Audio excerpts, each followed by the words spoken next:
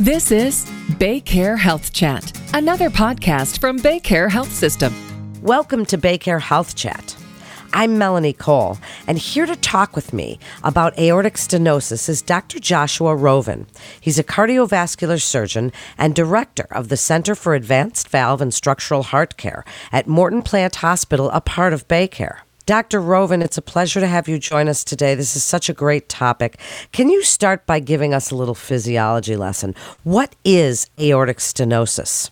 Well, good afternoon, Melanie. Thanks so much for having me. Aortic stenosis is one of the most common valvular abnormalities in the heart. You, of course, have four valves in the heart, and the aortic valve is one of the valves that's between the left ventricle, which is the left-sided pumping chamber, and the aorta.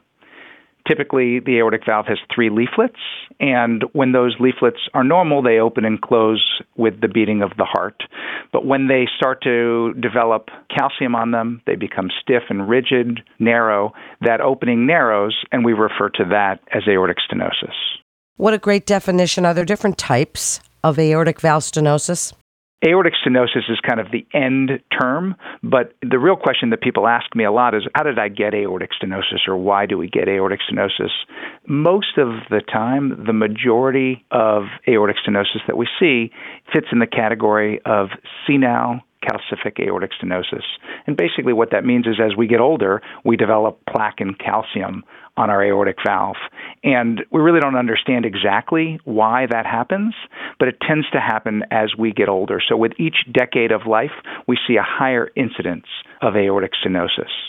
So does it always produce symptoms? We always think of valve disease and calcification and atherosclerosis and all of these things as causing pain or fatigue or difficulty breathing, shortness of breath, any of these things. Does it always produce symptoms? And if so, what are they? Right. So the majority of the time, what we're talking about is patients who have symptomatic critical aortic stenosis. Aortic stenosis is a disease process that takes years and years, decades, to develop in people with a trileaflet valve.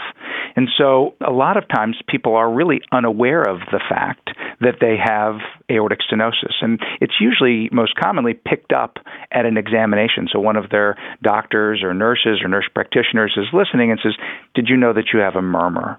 And that murmur is the sound of the turbulence of the blood across the aortic valve narrowing. And typically when that happens, they get sent to their cardiologist, who listens and then gets an echocardiogram, which is a sound wave study of the heart. And it's on that study that we're able to make measurements to determine the severity or the significance of aortic stenosis. So there's a whole range of aortic stenosis, and early on with mild aortic stenosis, most patients are asymptomatic. And then as it progresses over years to moderate, still patients may be asymptomatic. And most of the time, patients don't become symptomatic until that narrowing becomes significant. And so that's something that's managed by following with your doctor and having serial echocardiograms. Occasionally, someone will present with heart failure and in the later stages of aortic stenosis, and that's when it gets picked up toward the end. And most of the time, those are patients who present with shortness of breath, swelling of their legs, inability to lie flat. They could have chest pain. They could have passed out. But these are advanced stages of aortic stenosis. As you were talking about how long it takes to build up this kind of calcification, first, I'd like you to tell the listeners if this is preventable. If living a healthy lifestyle, watching our cholesterol, getting plenty of exercise, behavioral things can prevent aortic stenosis and valve disease from happening. And if so, what? But also, who's at risk? Are there certain risk factors? I mean, I assume you're going to say things like smoking and high cholesterol and such, but speak about those risk factors, because if we can prevent it, it's great to start to try while we're in our younger ages. Sure. Unfortunately, there really is no direct cause for aortic stenosis. And as I referred to it before, the other word we use is idiopathic senile calcific aortic stenosis. And idiopathic is just a fancy word for we don't really understand why it happens. So other than good health maintenance, as you described, watching your cholesterol and your blood pressure and not smoking, those may contribute to preventing aortic stenosis, but more often than not, this is just a disease process that happens with age. Now, there is a subset of patients who are born with an abnormal aortic valve. And when I say abnormal, we're talking about 2 leaflet valves instead of a 3 leaflet valve, and we call that bicuspid aortic stenosis.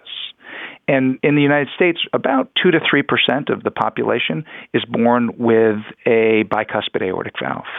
And what we know about those valves is that they tend to wear out faster than the 3 leaflet valves. So a lot of times the patients that we're seeing who are younger, in their 50s and 60s, those patients are presenting with aortic stenosis, and almost always you can bet that they have a bicuspid aortic valve. And the reason why that's important is bicuspid aortic valve treatment usually requires surgery more often than tricuspid aortic valve.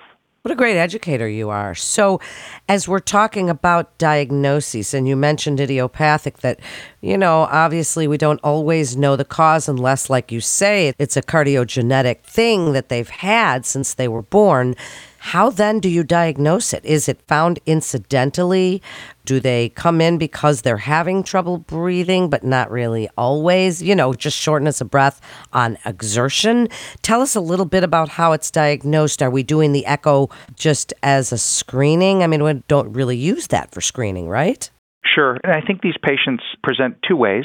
One is the asymptomatic patient who it gets picked up on a physical exam that they have a murmur, then they get an echo, and that starts the process then of serial echo imaging depending on where you are in that timeline. A lot of times patients have just mild aortic stenosis, and they can be followed on a yearly basis with their cardiologist or their family doctor with echoes. As you progress and have more severe aortic stenosis, they may want to increase that interval follow-up to 6-month period of time. Now, at any point along the way, you start to become symptomatic. And as we touched on a little bit ago, symptomatic aortic stenosis, that's usually is patients who have shortness of breath with exertion. So they used to be able to walk up 2 flights of steps. Now they're getting short of breath after the first flight. They're noticing that their legs are starting to swell. They're not able to lay back flat. Maybe they have a little bit of chest discomfort with exertion. That group of patients who presents with those symptoms, then when you listen to them, they have a murmur and they get an echo, you may say, wow, you have aortic stenosis, and that's what's causing these problems.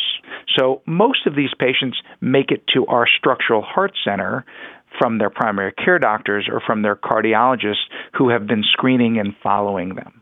So then what is the first line of defense? Dr. Rovin, are there any medications that can help with aortic stenosis? Do we recommend cardiac rehab to get them to work on some of that exercise tolerance and claudication, that, the feeling in their legs, that heavy feeling? What is it that you're doing before you would consider a surgical intervention?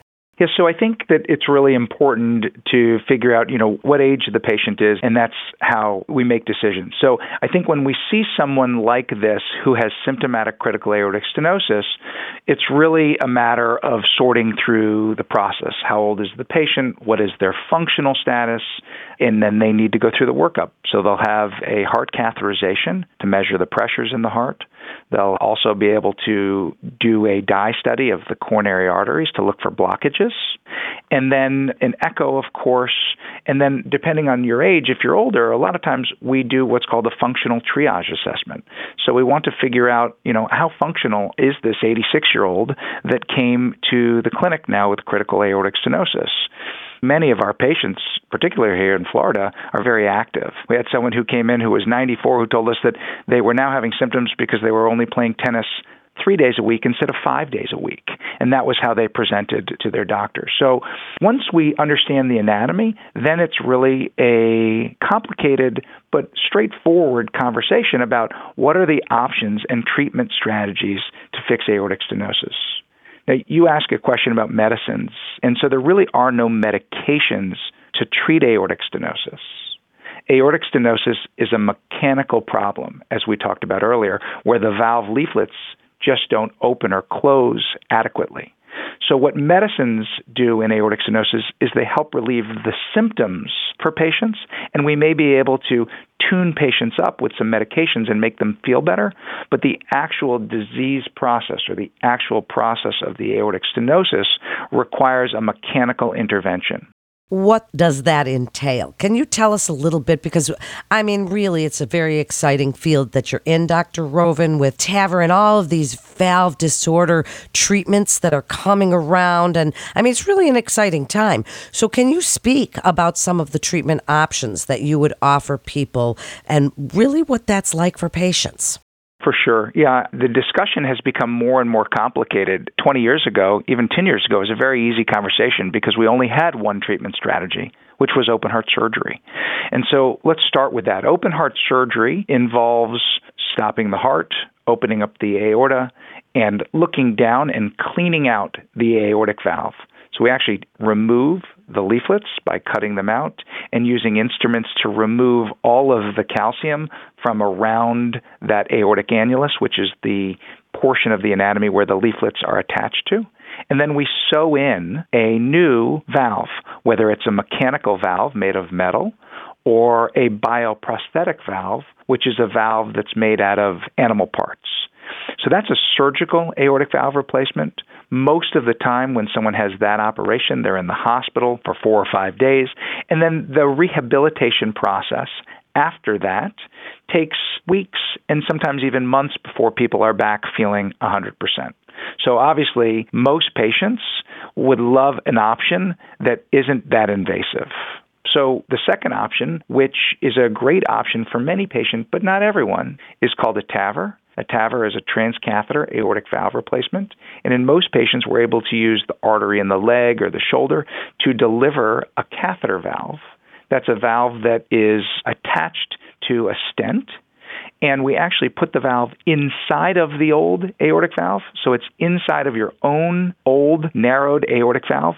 And when it opens up, it pushes your own leaflets out of the way. So unlike in a surgical valve replacement where we remove all of that old tissue, in a TAVR, the TAVR valve actually pushes the old tissue out of the way. And when that stent expands, the new leaflets, which have been sewn on to the stent, start to work. So a TAVR is much less invasive, and most patients go home the next day and are back doing their regular activities within a week or two. Having said that, a TAVR is not for everyone. It was designed for patients who have tri-leaflet aortic valves, so it wasn't designed for bicuspid aortic valves. And initially, it was only for patients who were too sick to have an operation. And over time, with all of the studies and trials over the last decade plus, we've determined that this is a good option for most patients with good anatomy that allows us to place a TAVR valve. Isn't that fascinating? What you can do and the way you just described a valve replacement. It is so interesting to me, and I know it is to our listeners as well. Before we wrap up, Dr. Rovin, what would you like people to know about valve disease and specifically aortic stenosis, and really your best advice and what you can do for them at BayCare? So aortic stenosis, I think the most important thing to know is that it's treatable in most patients. And so we know that aortic stenosis, if left untreated and you're having symptoms, 50% of patients will be dead within 2 years. So it's not something to play around with. It's definitely something that needs to be evaluated and addressed by your doctor and hopefully referred to a structural heart team, which is a multidisciplinary team made up of cardiologists and cardiovascular surgeons to help decide the best treatment option. And so, like I said, the good news in 2022 is that we have several options to help patients.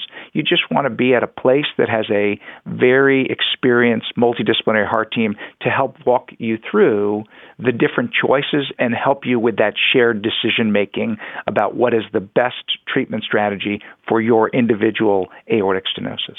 What great information, what a great educator you are. And it is so important, as you say, for shared decision making. Thank you so much, Dr. Rovin, for sharing your incredible expertise with us today. To learn more about treatments and prevention for aortic stenosis, please visit our website at baycareheartvalve.org for more information and to get connected with one of our providers.